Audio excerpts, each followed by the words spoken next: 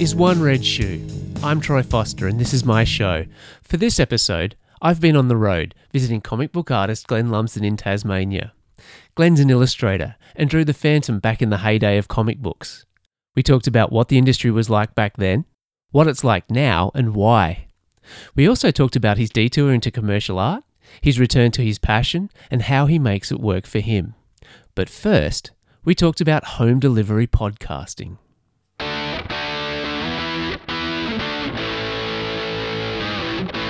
I was going to welcome you to the podcast, Okay. but it might be a little bit difficult because we're at your place. So I should be welcoming you. yeah. So we're effectively the podcast that comes to you.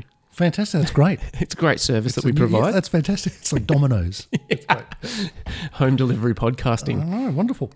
So to start off, I just want to ask you about like how and when did you get into drawing? So how does drawing start for you? Right. I've always drawn from as long as I can remember. 3 years of age or something, I don't know. But I do remember that I would just draw all in the margins of every available cookbook and magazine and newspaper and whatever we had in the house. And then I think I discovered comic books when I was about 4 or 5, would have been like Mickey Mouse or something.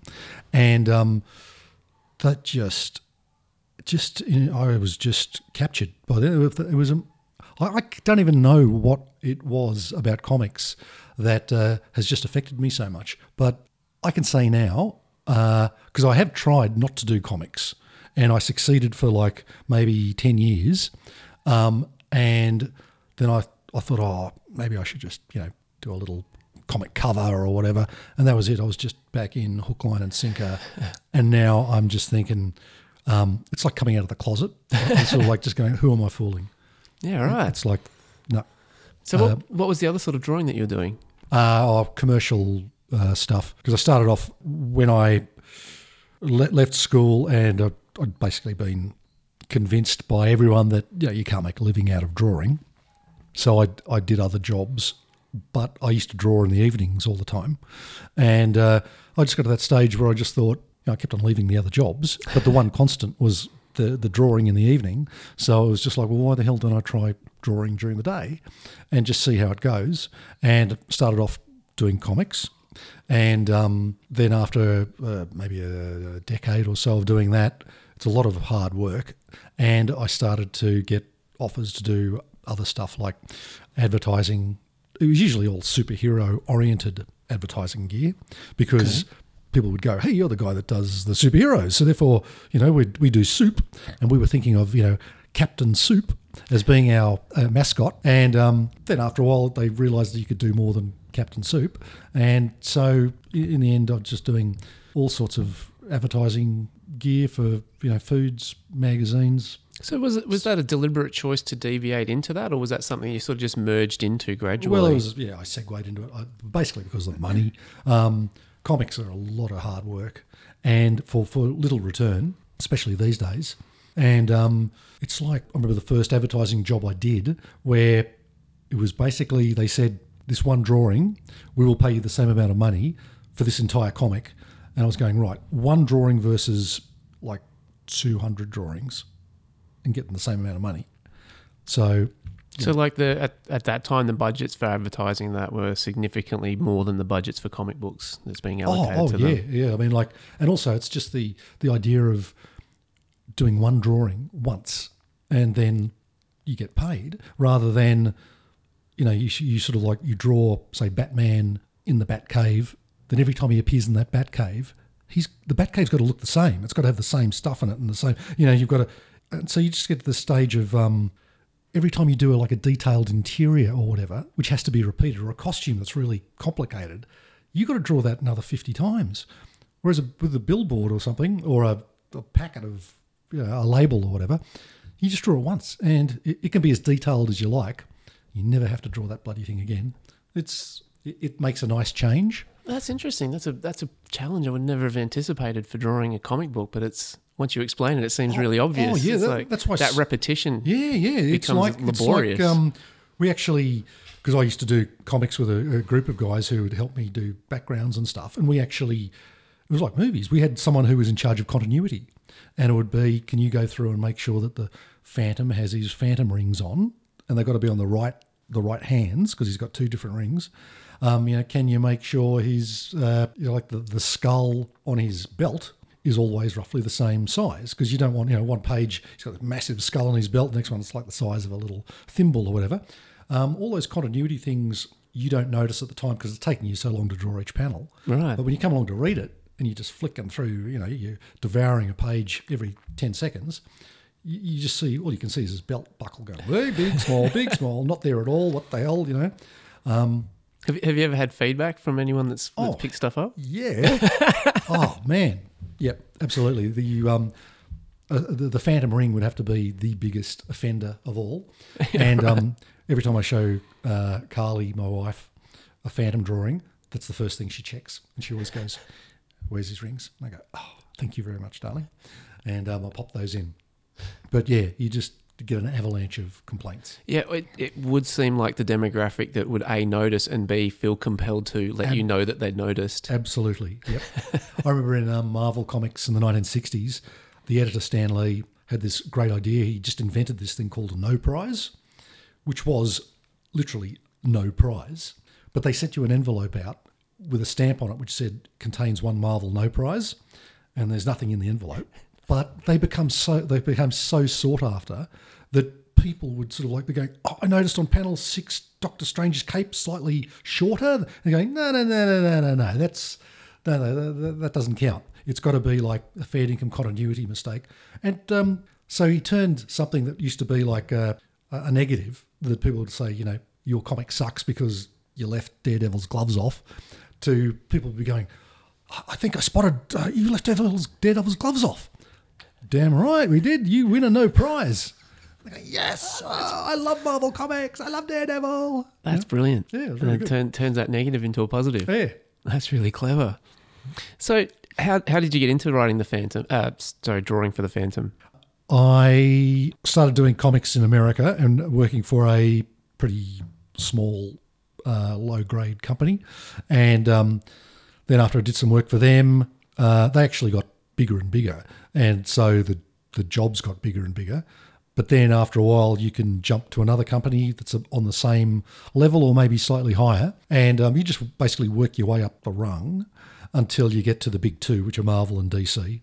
And then when you get a foothold in there, you've basically got to start at the bottom again and go up with their minor characters, going up high. And we were just lucky enough, my business partner at the time and me, we were there and Marvel had just been doing some talks with King Features, who own Phantom, Mandrake, Flash Gordon, can't remember who else.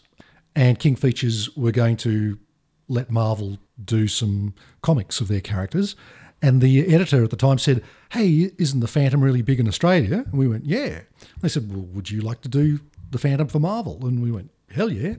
Oh, wow. So that was the first time I did the Phantom. That was in the 90s. And then I've started again doing the Phantom, except now instead of doing it for the Americans, I'm doing the Phantom for the Australian publishers, who are called Frew Publications. Okay. That's your classic Phantom comic that every Australian kid has seen forever. You used to go into the dentists or whatever, the barbers, and there'd be one of those sort of toilet paper kind of Phantom comics. They're still going. They've been going since the 40s, I think.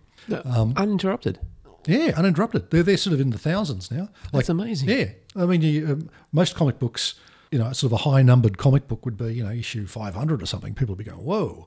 And no, the Phantom's well and truly in the thousands. And what's good now is that there's a new publisher who's taken over Frew, and they're including a lot more Australian stuff in it rather than just reprinting the old American strips. Okay. They're getting Australian creators in to do stuff.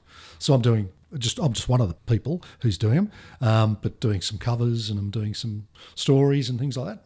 It's really good fun. But the difference about what I'm doing now is I'm not doing it for a living because, again, the money is just not there. I would also slowly as well, is that they could be paying me like $1 squillion a page. I still wouldn't be able to make a fist out of it financially. But that's why I have like a separate business the Haddo's hot dogs, and right. that finances my comic habit, so to speak. Okay, so the drawing's more of a habit these days. Yeah, but it's great because I've rediscovered my love of drawing, which I totally lost doing it commercially. It's amazing how it just killed my love of drawing. I remember when I wanted to slow down on doing the commercial work and try to get back into doing stuff that I loved, I couldn't think of what I wanted to draw. You know, I'd give myself a day off to just do whatever I wanted, and I'd sit there going, I need a brief, I need a deadline, I need what dimensions, what's the subject matter, I just lost that ability to connect with my inner self and what I loved. It was just covered in fucking barnacles and layers of bloody, and it's been a really great joy drilling down through all that crap and getting back to finding what's inside me creatively. And it's been a real rebirth. I physically feel decades younger. It's quite a fantastic experience, and it's more significant than just drawing comics again. I'm drawing comics again, but I've got a newfound understanding of where it all fits in and why it's important to me and what the true value of it is.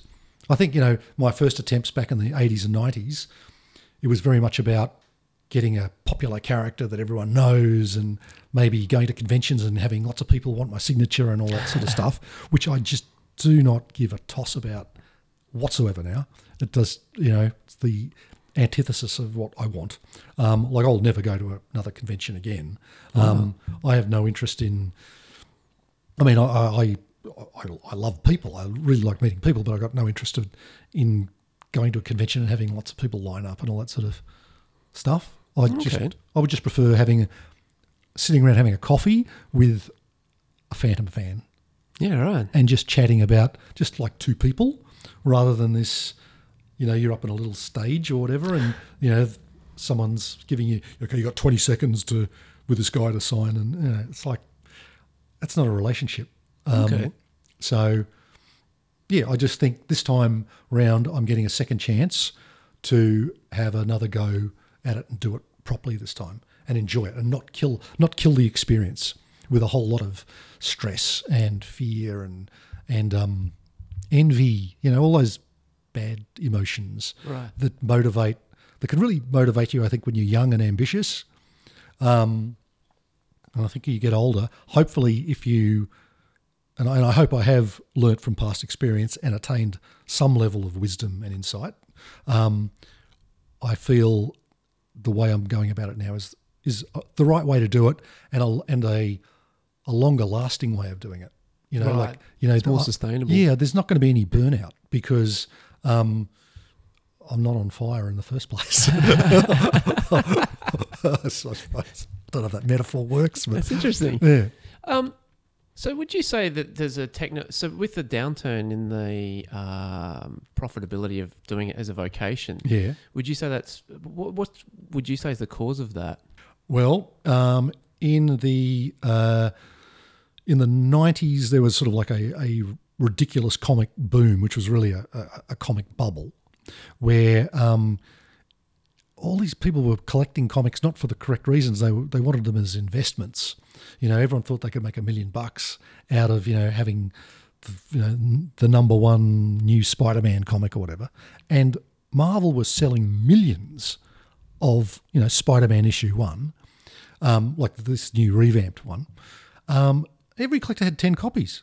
The resale value is nothing. Right. But people couldn't see that for a few years, and then the bubble burst, and the bottom fell out of the whole market. So when comics were selling millions, creators were getting paid squillions. I remember Todd McFarlane, who was the Spider-Man artist in the 90s, the hot Spider-Man artist. He was an overnight millionaire just through doing a comic book. Yeah, right. Just the royalty checks and it was really serious money, but it couldn't be sustained, and so now, the bottom fell out of it. A lot of companies vanished.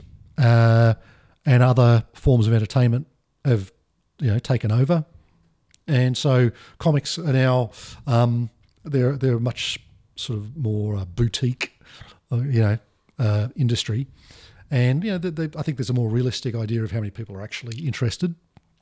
But the thing is, the people who are interested have the bug big time.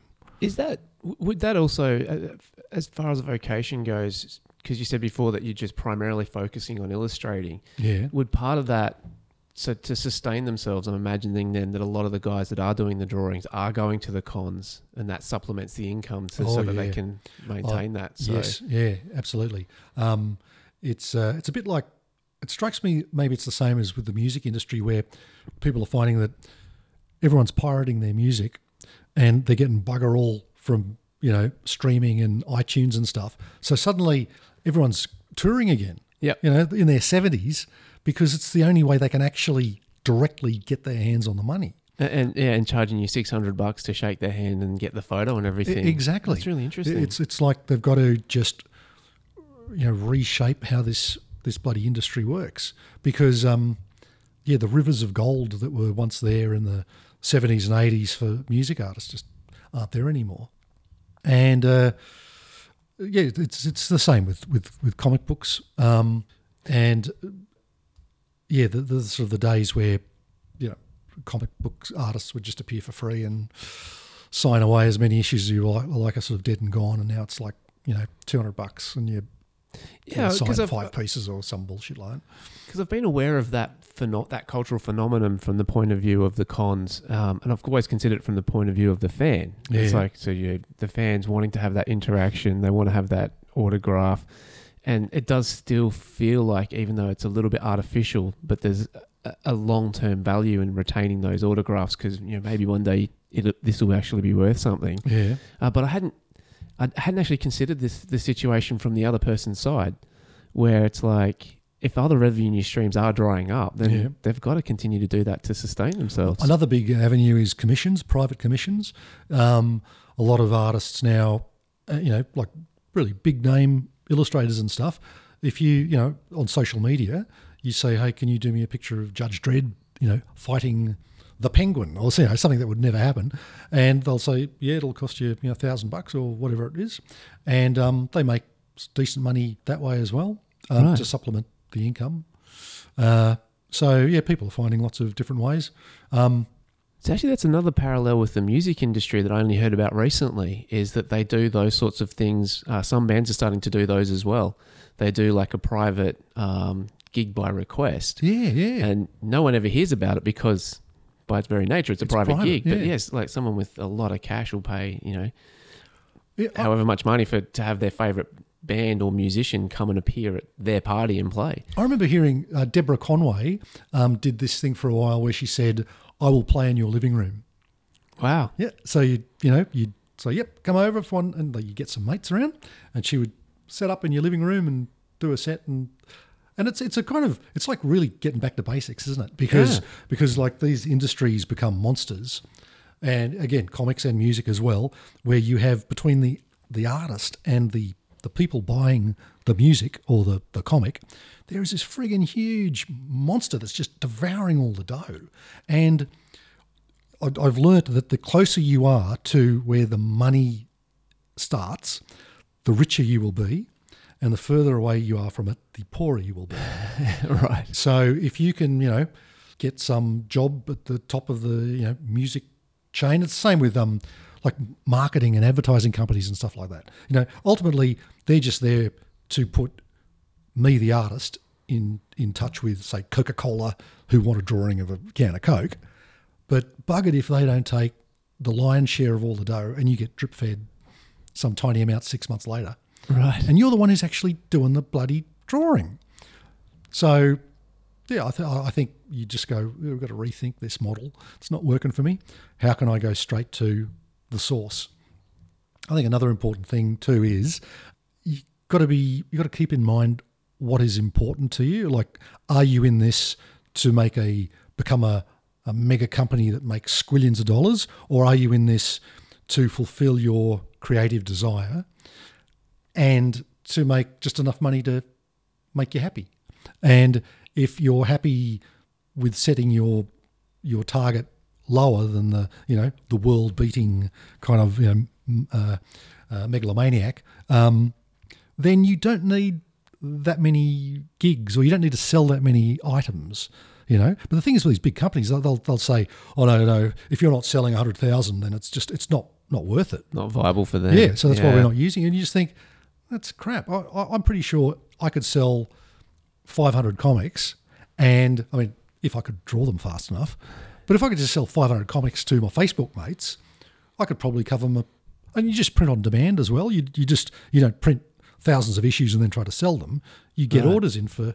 It's like with the Haddo's hot dogs thing. We do a calendar every year, and I only print as many as orders that come in. And you just figure out, well, I'm going to sell them for this because that covers the postage and the printing, plus I think I get $5 on top of that. And so if, they order 10, you get 10 printed. Or if they order 100, you order 100. Right. But the idea is to not be out of the pocket.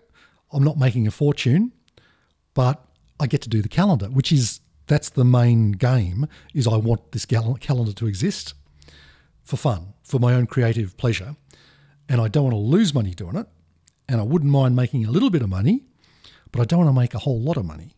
I don't need to. So I sort of, that's my target, and I hit that target. But I think if you're just approaching it from the purely dollars point of view, you'd be going, the calendar's a waste of friggin' time. Don't do it. We'll do something.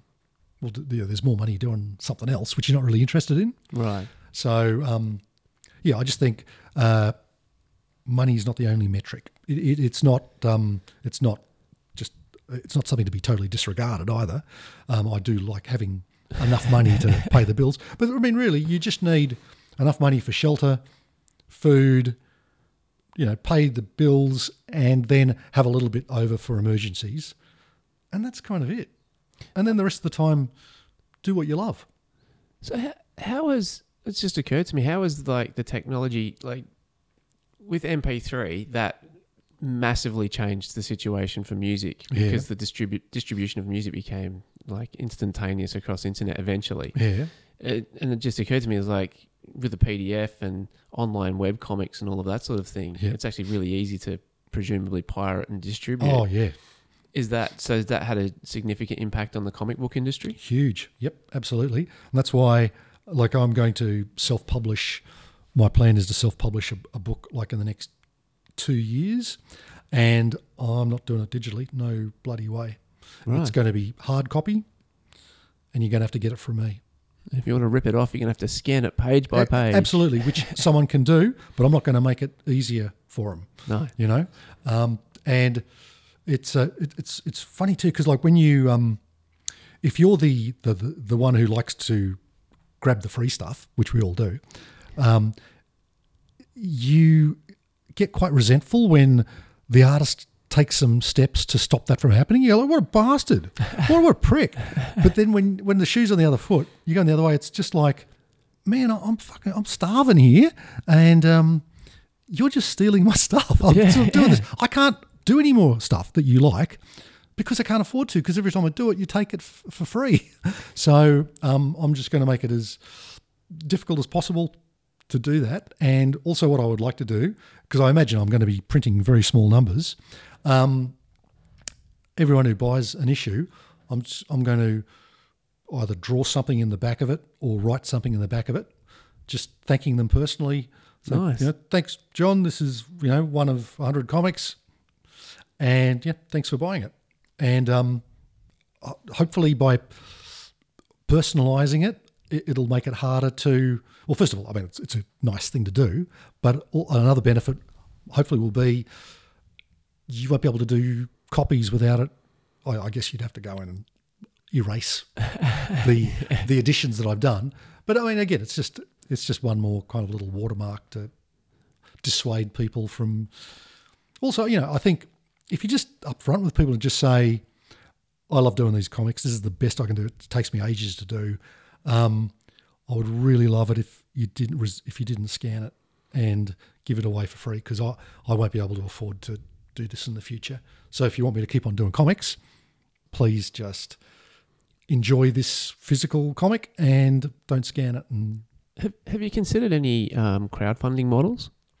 I don't want to do that. I just overload with getting the Kickstarter crowdfunding thingies coming in and stuff. And I think, I don't know if everyone else is going to feel the same as me, but it's a bit like charity overload as well. You know, when you get, charities are worthwhile, or most of them are worthwhile, but when they're just bombarding you with the guilt trip and the begging bowl, and I don't know if you ever noticed, you go to the supermarket and there'll be someone stationed out the friggin' front door, and you get your different types. Like in Tasmania, you get your old school charity, which is great. They're just two old ladies. They sit there and they don't say nothing. Right. And they've got a little thing you can put 20 cents in. They go, oh, thanks very much.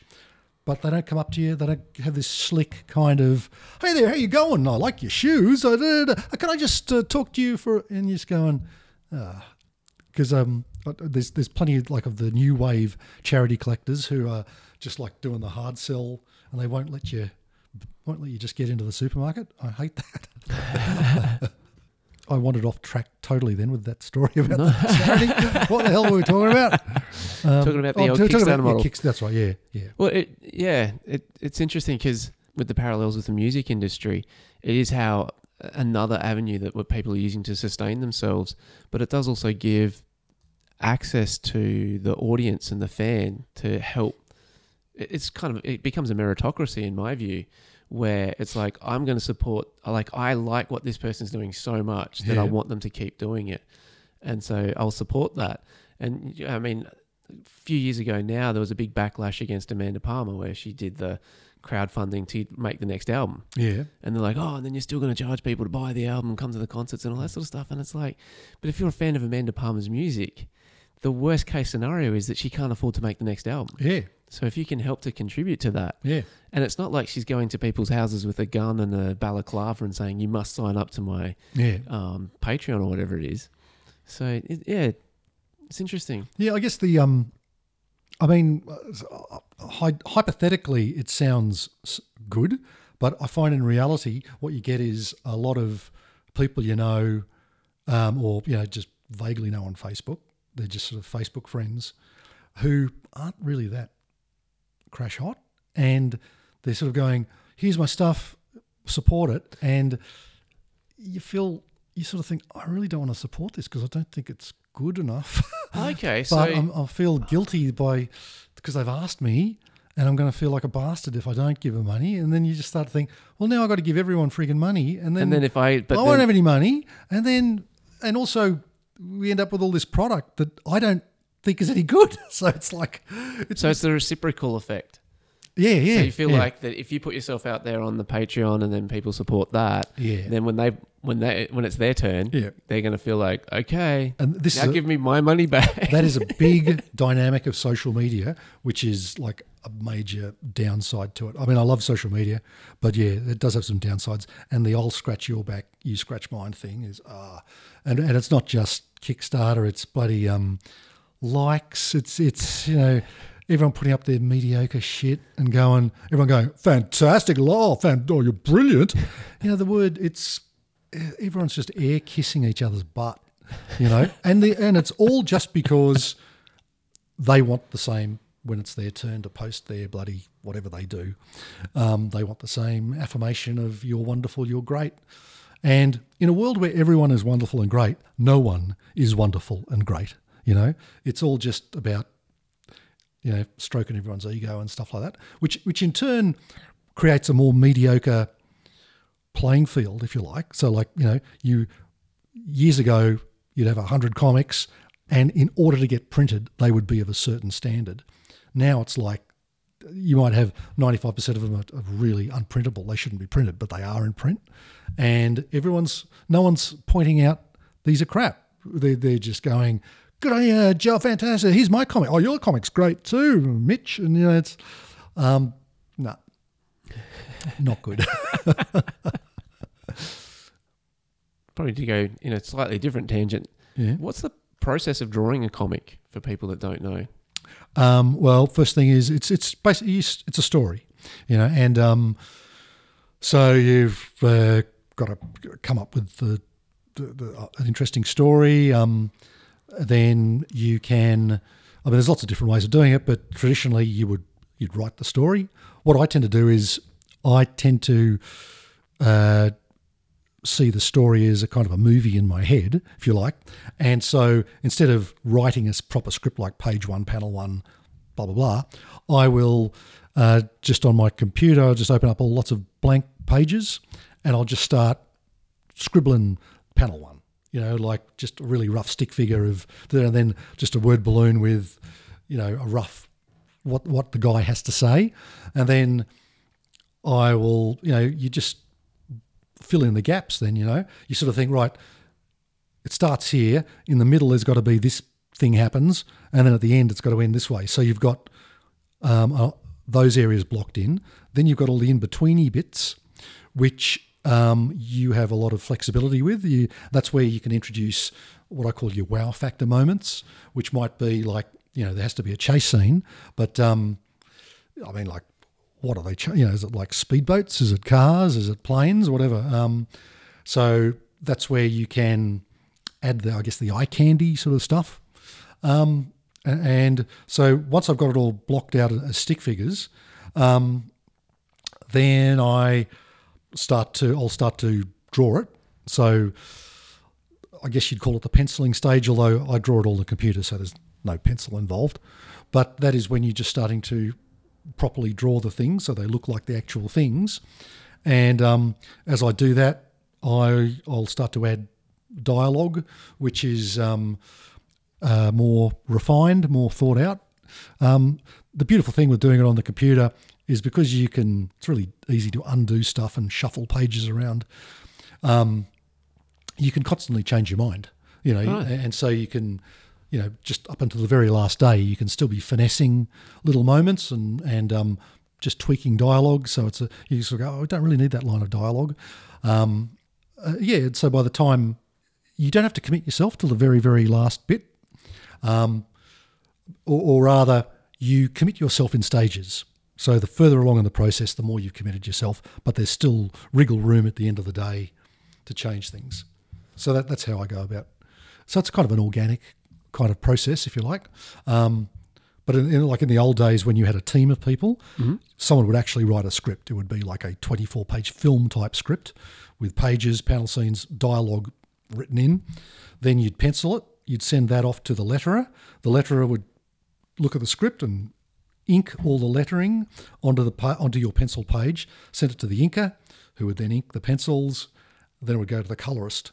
So you really had to commit early. Right. It was a lot harder to change at the last minute, but now you can. Is that something that's helped inspire your passion, like help reignite your passion, having that flexibility? Oh, I love it. It's fantastic. It's great. One of the things that used to annoy the hell out of me would be you'd have to commit too early to something, and then ages away down the process, you'd think, oh, damn, it would have been so much better if I'd done this, but it's too late. Right. So next issue, I will try to apply that lesson there. But the problem is that all your whoopsies are in print, whereas now, hopefully, you get them all in time. Does that slow down the process by doing it yourself? Like, obviously, with a production line, there's efficiencies in, like, you hand it on to the ink guy, you start on the next bit. Oh, yeah. Well, it's just, if you're working with a team of 4 people and you're only doing the pencils, once that job is finished, you are on to the next issue. Right. And so, you try and work, say, ideally 6 months ahead of print time, so that, if someone gets sick or whatever, it doesn't, the wheels don't fall off. But I don't have to worry about that because I'm just working by myself, doing my own thing to my own schedule. So I literally have, all my deadlines are so loose or generous that they're not even deadlines. So for instance, like I'm doing a Phantom cover at the moment, which isn't due till the end of November, and we are early October. So, right. I mean, I could finish it Monday and I could send it to Frew, who won't be sending it to the printers for 2 months. Right. And I could, contact them in a month's time and go, I'm going to send you. I've recoloured the lion. I've decided he should be purple. So get rid of that old file, and I'm sending you through the new one. And they just update their files when it arrives, and tickety boo, we're back. So it's fantastic. So how far out is their production schedule? I'm not sure. I'd have to ask, because like they do different titles. They'll do like the regular Phantom, which comes out I think every 2 weeks, which is very fast. And I don't know how far ahead they work, but they would be working pretty frenetically, I'd say. Then they do their annuals. Once a year they do their specials, and they do a thing called the Giant Size Phantom that I do the covers for. That comes out 4 times a year. Right. And they also do like some portfolios and various merchandise and things like that. So they all have different deadlines. So with the Giant Size Phantom, it comes out 4 times a year.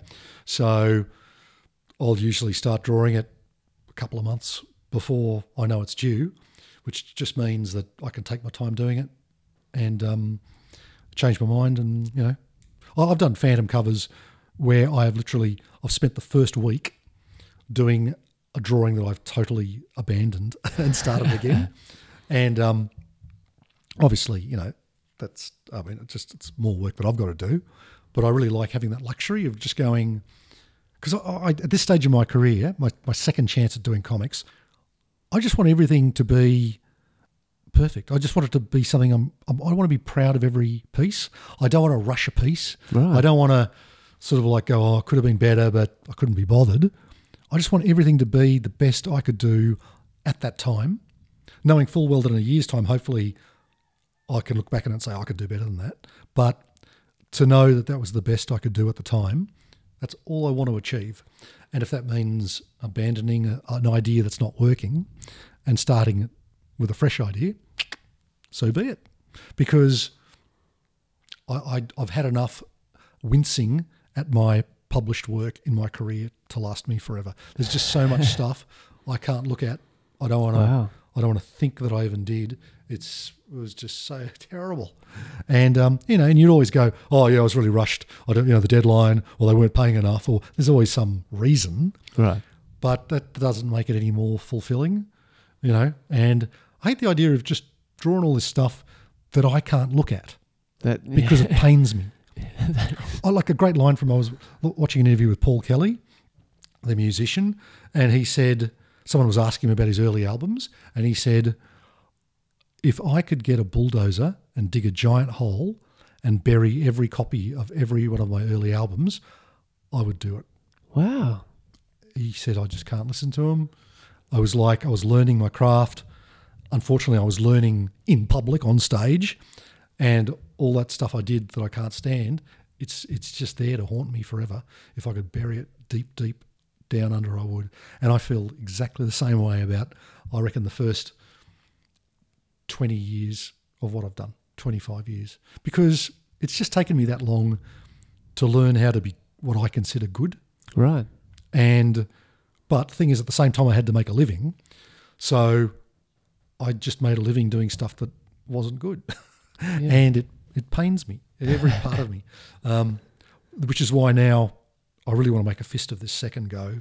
And I'm really so stoked with the way it's all going. And that's excellent. And it's because I've unhitched myself from that burden of having to pay the bills with the art, with the comics. Right. Now it's like, I know I'm not getting paid much. I'm getting paid even less per hour because I'm taking so long to do it. And I don't mind. So the satisfaction is a large part of the compensation.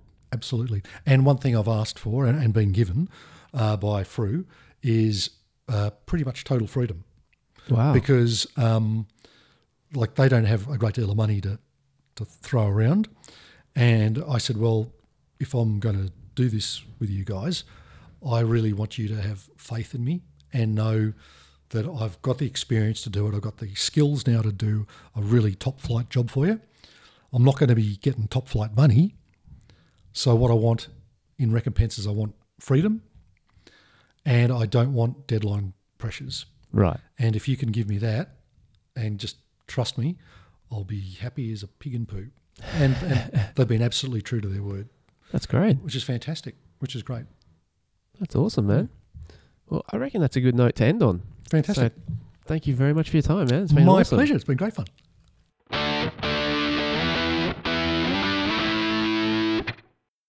A big thanks to Glenn and Carly for a great few days in Tassie. I have to say, I was as happy as a pig in poo too. If you want to see what Glenn's up to with Haddo's, check out the Haddo's Hot Dogs page on Facebook. Trust me, these gourmet hot dogs are so good they make any trip to Tasmania worthwhile. As I mentioned on the last episode, we'll be posting less frequently for the next couple of months. But thanks for hanging in there, and thanks for listening to One Red Shoot.